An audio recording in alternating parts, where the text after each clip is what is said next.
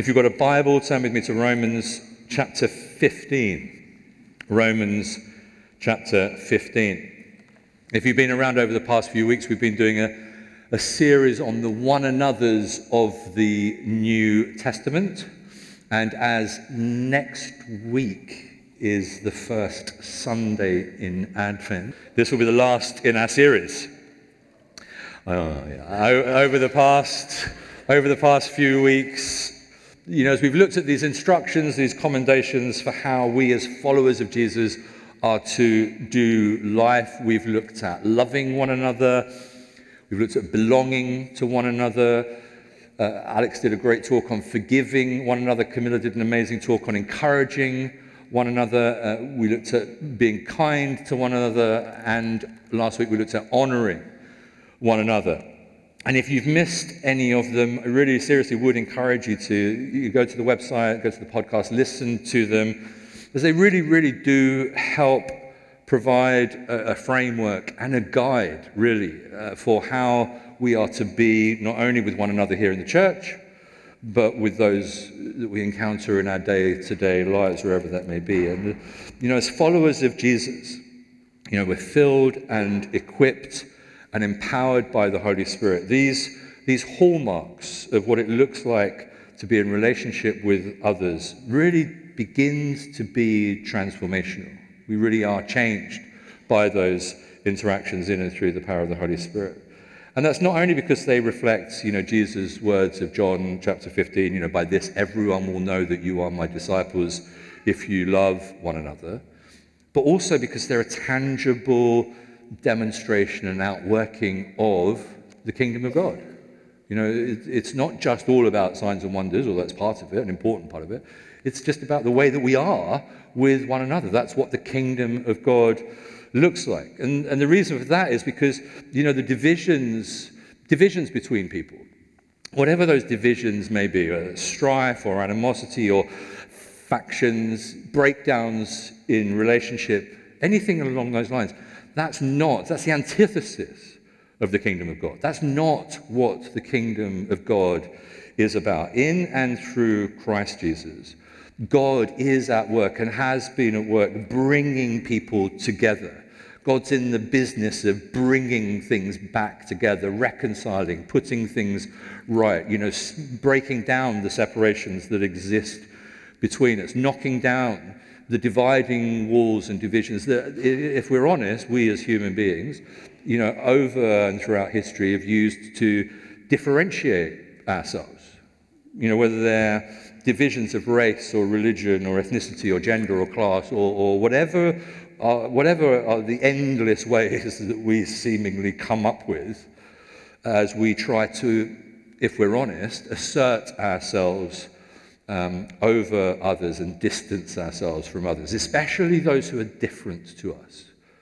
We kind of sometimes don't know how to be with those who are different from us and different to us, and so we create these divisions and segmented little spaces.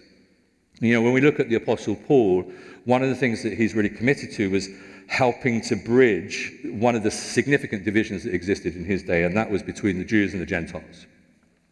And Paul's letter to the Romans, it provides probably the most comprehensive summary of both the human condition and of God's actions throughout history on our behalf, especially obviously in and through the life, death, and resurrection of Jesus.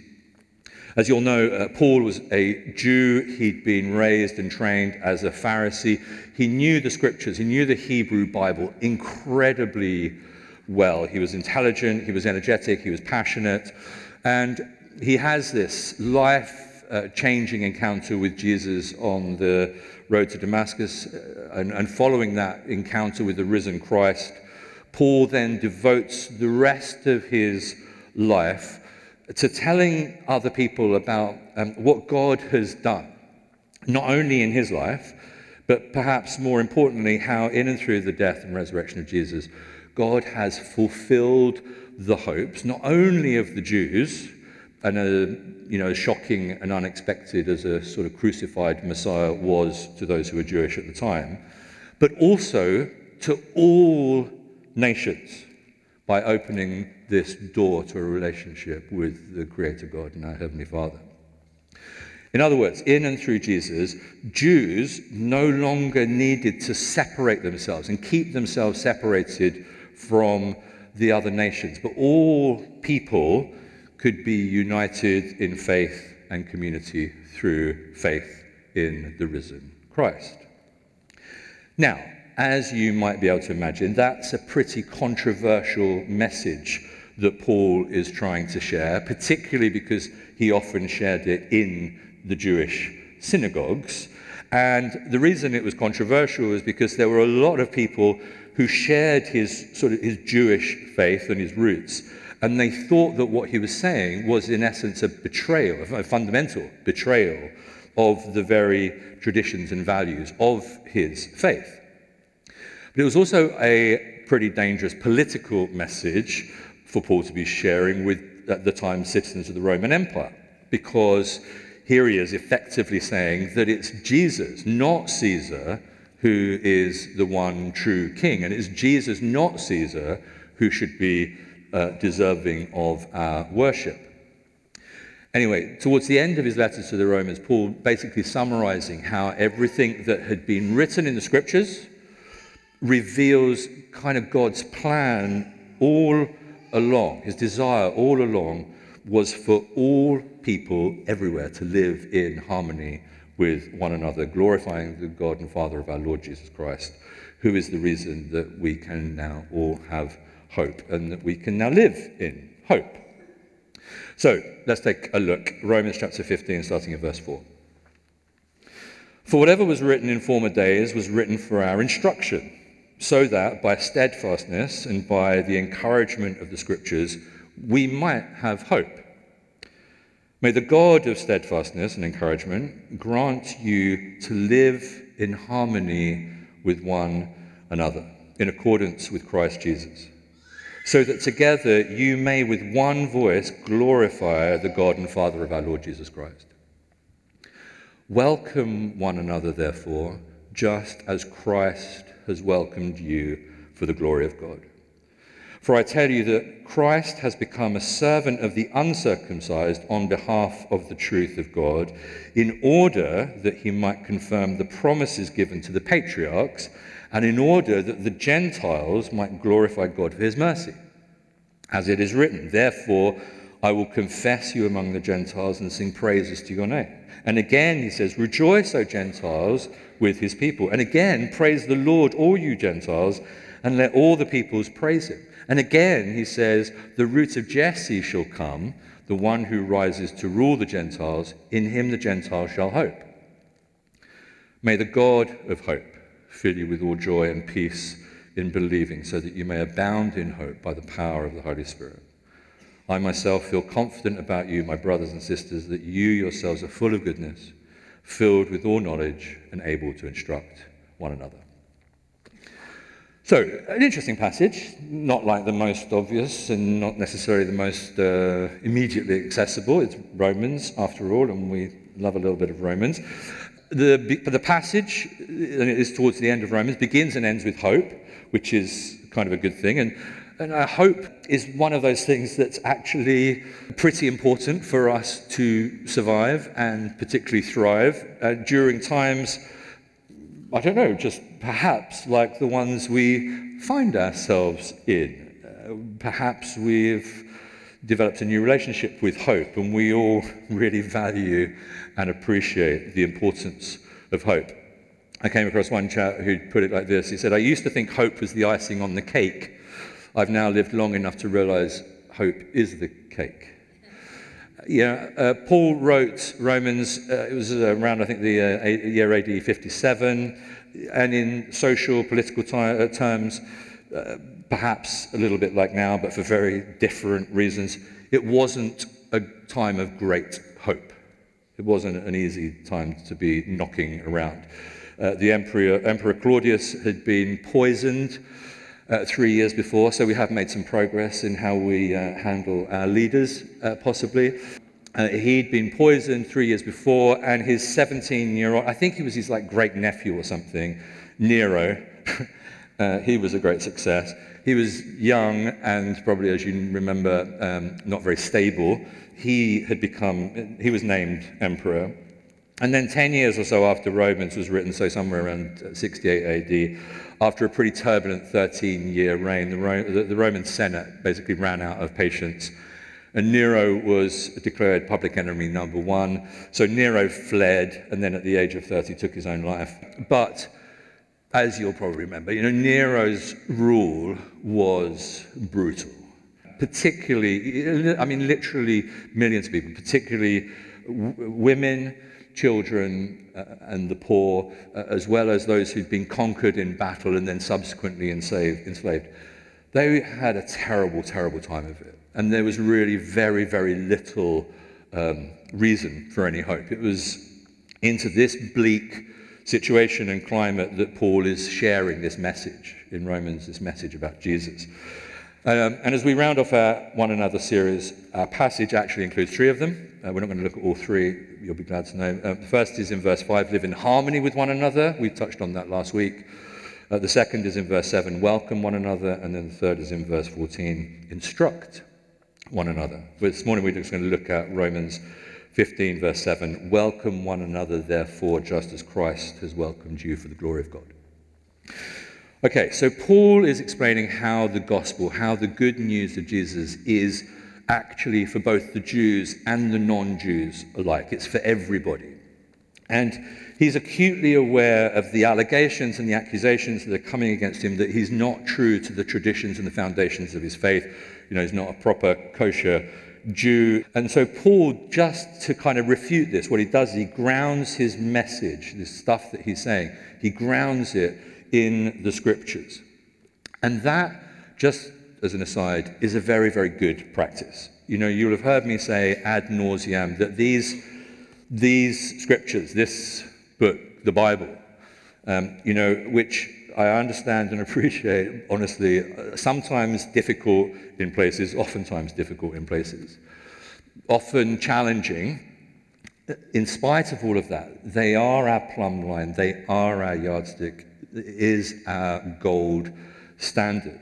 And especially when times are hard, especially when we find ourselves in challenging and trying circumstances, it's really, really vital. I can't express it and underline it enough, that as followers of Jesus, individual followers of Jesus, that we are immersing ourselves in the scriptures, that we are reading them, that we're meditating on them, that we're talking about them with one another, that we're bringing our questions and our challenges and our difficulties into our small group contexts and settings, and just allowing the Holy Spirit to transform us through the scriptures by the renewing of our minds. So the scriptures are incredibly important. Don't abandon the reading and your devotion to the scripture. And that's an individual responsibility. Only you can do that. Anyway, Paul starts with this foundational principle about the purpose of scriptures. He says it in verse 4, and effectively what he's saying is everything that was written, all the stuff that's gone before, and all the stuff that was written in the past, it was written for the intention of instructing us and teaching us. And in essence, he's saying that it's through the scriptures that we might have the steadfastness and the encouragement to endure whatever it is that we may be facing, and that we might have hope. And that's why the scriptures are so important when we find ourselves in difficulty and difficult situations, because it's the Holy Spirit who then illuminates the stuff that actually gives us that steadfastness and that encouragement and that hope that sustains us in and through the middle of the trials that we may be facing. And then after telling them that the scriptures are written for this purpose, in verse 5 and 6, Paul prays for the church. And he says this, may the God of steadfastness and encouragement grant you to live in harmony with one another in accordance with Christ Jesus, so that together you may with one voice glorify the God and Father of our Lord Jesus Christ. And then in verse 7 he says that whole thing about welcome one another, therefore, just as Christ has welcomed you for the glory of God. Another translation has it like this, take each other as partners in the same way that the Anointed One took you as partners. And Paul is basically trying to say to us that, the most appropriate way to deal with, any of the differences that exist between us. And, you get this many people in a room, there are going to be differences. And that's okay. Differences will come up between us from time to time. There'll be differences of opinion. I've heard it said that some of you will have a difference of opinion from time to time, or you might have a difference of perspective with the people around you, maybe even the person sat next to you, especially if they're your spouse or something like that. Whatever the difference may be, Paul is saying, just be like Jesus. Be like Jesus. Take the example of Jesus. And in the same way that Christ himself has accepted each one of us, so too we should accept one another. We're to welcome others, and we're to welcome especially those who may be different to ourselves. You're to welcome others. We're to welcome others just in the same way that Christ has welcomed us. As recipients of his grace, we are to give that grace to those around us. And when we think about how is it that Jesus has welcomed us, well, he's welcomed us with kindness and compassion. He's welcomed us in a way that we didn't deserve and don't deserve. He's welcomed us with generosity and grace, and he's welcomed us with unconditional love.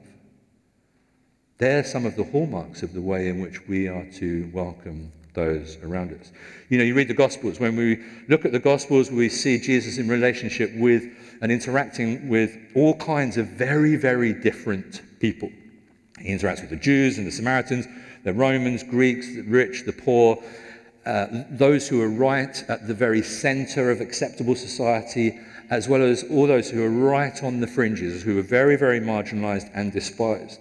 And Jesus' message to all of them, and it kind of changes the language slightly in different ways. It was always very personal, the way he spoke with them. But the message was always essentially the same. And it was always along the lines of turn, or, to use New Testament language, repent. Turn from your previous ways of thinking. Turn from your previous ways of living. Turn from your previous ways of seeing the world and other people and what's of ultimate value. And instead of all of that, come and follow me. And come and follow me in the ways of the kingdom of God. That's the invitation of Christ.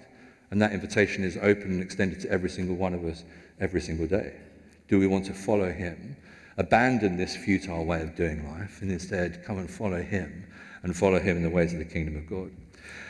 You see how Paul says that we're to welcome one another as Christ has welcomed us for the glory of God? Paul's constant objective is to glorify God. It's the glory of God. And Paul's not just after us having good human relationships. That's important, but that's not the sole end of it. He wants us to have God-glorifying, Jesus-exalting relationships and interactions. The aim of Jesus, and in this case, the Apostle Paul, is to display the glory of God, the beauty of God, the greatness of God. And in verses 6 and 7, they both refer and relate to the glory of God. It says this in verse 6, so that together you may with one voice glorify the God and Father of our Lord Jesus Christ. Welcome one another, therefore, just as Christ has welcomed you for the glory of God. This stuff is all about glorifying God and bringing glory to God. One of the things it might be helpful for us to realize when we're looking at this is that when Paul's writing to the Romans, he wasn't writing to a single congregation, a bit like he was when he wrote to the church in Corinth.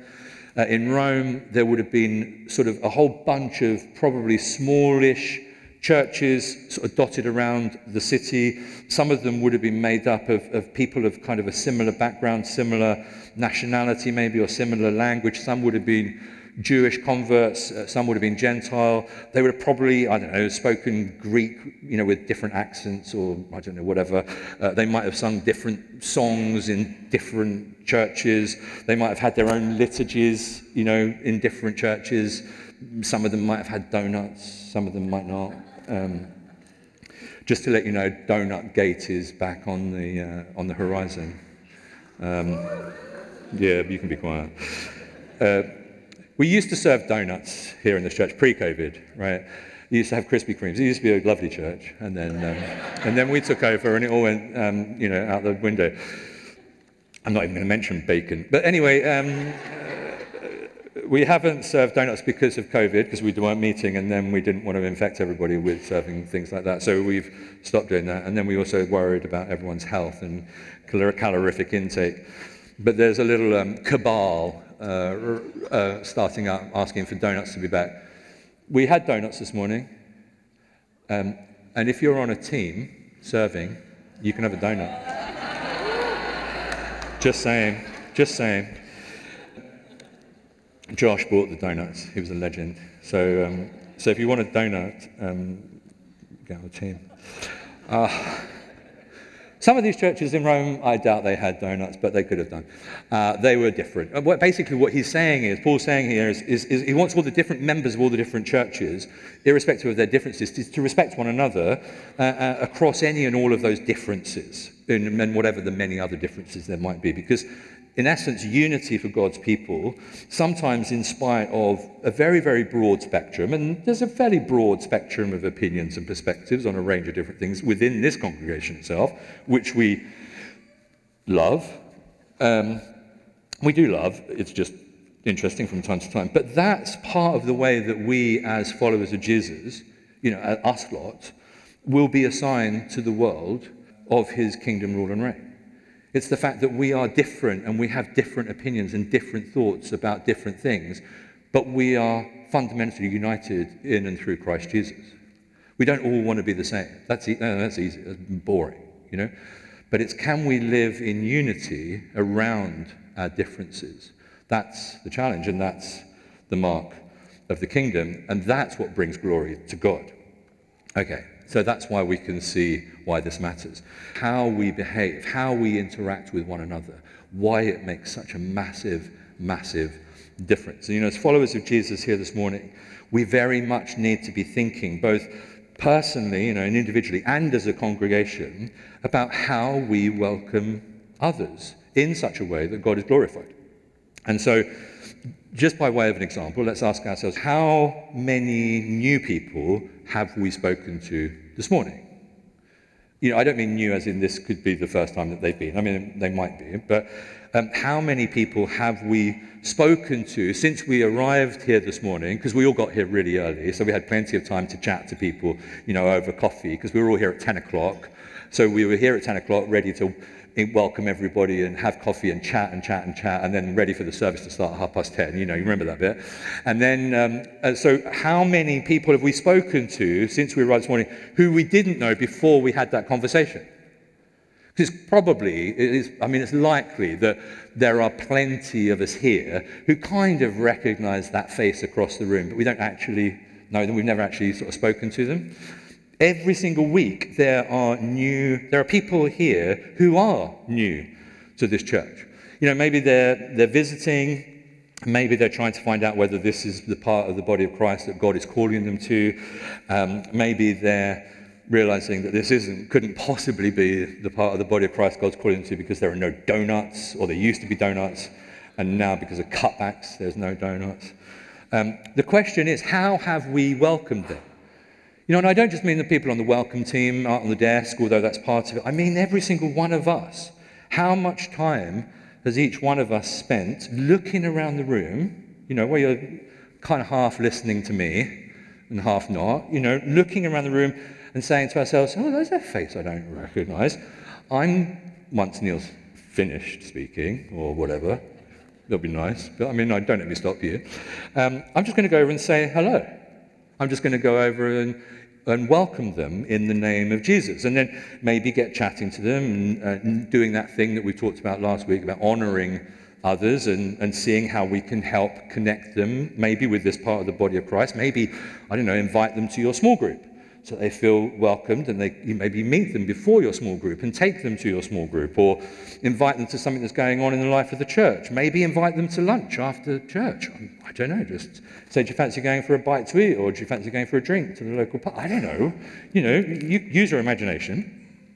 How are we welcoming those who come through those doors on a Sunday? And indeed, the reality is, wherever and whenever it is that we meet people. And while we're here, here's an aside. Sorry. Did anybody have any trouble getting in the gates this morning?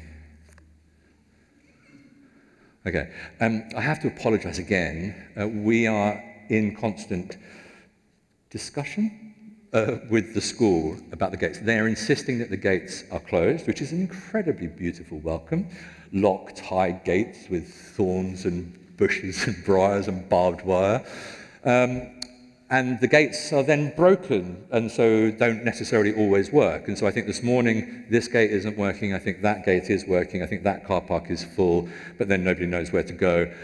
Basically, I can only apologize. For those of you who are regular here, can you just bear that in mind? And if you get here at 9:30, maybe by 10 o'clock you'll have actually made it in. And for those of you who are visiting, I'm really, really sorry. We are working on it. What we need, what we're talking about here is with the welcome. We've got a great team of welcomers. They show up week in, week out to help connect and welcome people to the church. But we could really do with some more team. We could really do with more people on the welcome desk. And so if you're not serving anywhere, if you're not helping out with the life of the church somewhere, come and find me afterwards and maybe give the welcome team a shot and see how you like it. If you hate it, you can go and try something else. But maybe you'll love it. Maybe you'll be a fantastic welcomer. You don't have to have been in the church for 20 years to join the welcome team. This could be your first Sunday. Come and find me afterwards and we'll get you on a team to welcome other people. It's a great way to connect with the life of the church. And somewhat bizarrely, the more you welcome others, the more welcomed you feel yourself. And I also probably need some people to volunteer for gate duty. So come and find me afterwards. We'd love to help you welcome people on the gates. That would be fantastic. So come and see me afterwards. Back to Romans. What Paul's saying to these churches made of different nationalities, these Jewish congregations, Gentile congregations, is that God has done what he always said he would. And what does this mean today? With the crucifixion and the resurrection of Jesus, with the gift of the Holy Spirit, God has established this new reality, this single family called the church, united in Christ Jesus, a Jewish, Gentile, covenant family, just as God had promised to Abraham. And everyone, no matter who we are, no matter where we're from, whoever believes in, whoever has faith in the God who raised Jesus from the dead, we are now full members of the new covenant and part of this body, this family, this bunch, this church, a fresh act of grace received by faith. Let me try and quickly recap. I haven't got time to recap. I'm not going to recap. You know what's going on. In verses 8, I just want to touch on verses 8 to 12 because, Paul is basically saying, Jesus is our example in the way that we want to welcome everybody. And what he does in 8 to 12 is he kind of goes on, I'll just finish with this, to describe something of Jesus' ministry and purpose. This is verse 8. For I tell you that Christ has become a servant of the Jews on behalf of God's truth, so that the promises made to the patriarchs may be confirmed, and moreover that the Gentiles might glorify God for his mercy. And then, so what basically Paul's saying is, Christ becomes a servant and became a servant of the Jews. Jesus was born a Jew. He was God's Messiah for Israel, and God had these two objectives to accomplish through the life and ministry of Jesus. And the first was to fulfill the promises made to the patriarchs of Israel, which we see in Romans chapter 8. And then secondly was that the Gentiles, or all peoples, would also glorify God for his mercy. And what Paul's saying here and elsewhere when you read Paul is that these purposes through the ministry of Jesus have now been achieved in and through the person of Jesus. And the church, made up of both Jews and Gentiles, you see it all in Ephesians chapter 2, has now been formed and established. And then to demonstrate, and I just want to touch on this because I just like it, demonstrate on the legitimacy, and the kosherness of what he's saying. What he does, he quotes 4 passages from the Hebrew Bible, and we're going to look at those very quickly. And perhaps significantly, and maybe coincidentally, they're all sections taken from all bits of the Old Testament. There's the law of Moses, there's the prophets, and the Psalms. So they're all represented, as are the 3 of the greatest Jewish heroes, Moses, David, and Isaiah. And it's no coincidence. We get to see Paul's thinking, and we get to see his grounding it back into the scriptures for his audience. And so first of all, in verse 9, which comes from David's Song of Deliverance in 2 Samuel and Psalm 18, David praises God among the Gentiles. It's all to say that this Old Testament stuff, this indication that this was going to be for everybody, was already there. The seeds were already sown. David praises God among the Gentiles. Therefore, I will confess you among the Gentiles and sing praises to your name. The second in verse 10, Romans 15, verse 10, comes from Moses' song in Deuteronomy chapter 32, where Moses exhorts the Gentiles again, rejoice, O Gentiles, with his people. And then the third is in verse 11. It comes from, and again, is this coincidence or is it like intentional? But it's the shortest and middle chapter of the Bible, Psalm 117, verse 1, where the psalmist commands the Gentiles to praise the Lord. Praise the Lord, all you Gentiles, and let all peoples praise him. It's right at the very heart of the Bible. And then the fourth is in Romans 15, verse 12, comes from Isaiah's prophecy in Isaiah 11 about the kingdom of God, where Isaiah prophesies that the Gentiles will live under the rule and reign of the roots of Jesse. Roots of Jesse is Jesus, and that their hope will be in him. Paul's point is that the scriptures have foreseen that every nation, every person, every tribe will be blessed by God. And the result of what God has now done in Christ is that there is hope and there's joy and there's peace and there's freedom that is available to all people who believe, no matter who we are, no matter where we've come from, Jew or Gentile, it doesn't make any difference. And so we as recipients of God's grace, as those who ourselves have encountered the love of God, the goodness and the grace and the mercy of God in Christ Jesus, we are called. It is on us. The mandate is on us, every single one of us, to welcome and accept others just as Christ has welcomed us for the glory of God. Does that all make sense? Nod politely. Let me just finish with the blessing from Romans 15, verse 13, and then we will celebrate the Lord's Supper. And now may the God of hope fill you with all joy and peace as you trust in him, so that you may overflow with hope by the power of the Holy Spirit. Amen.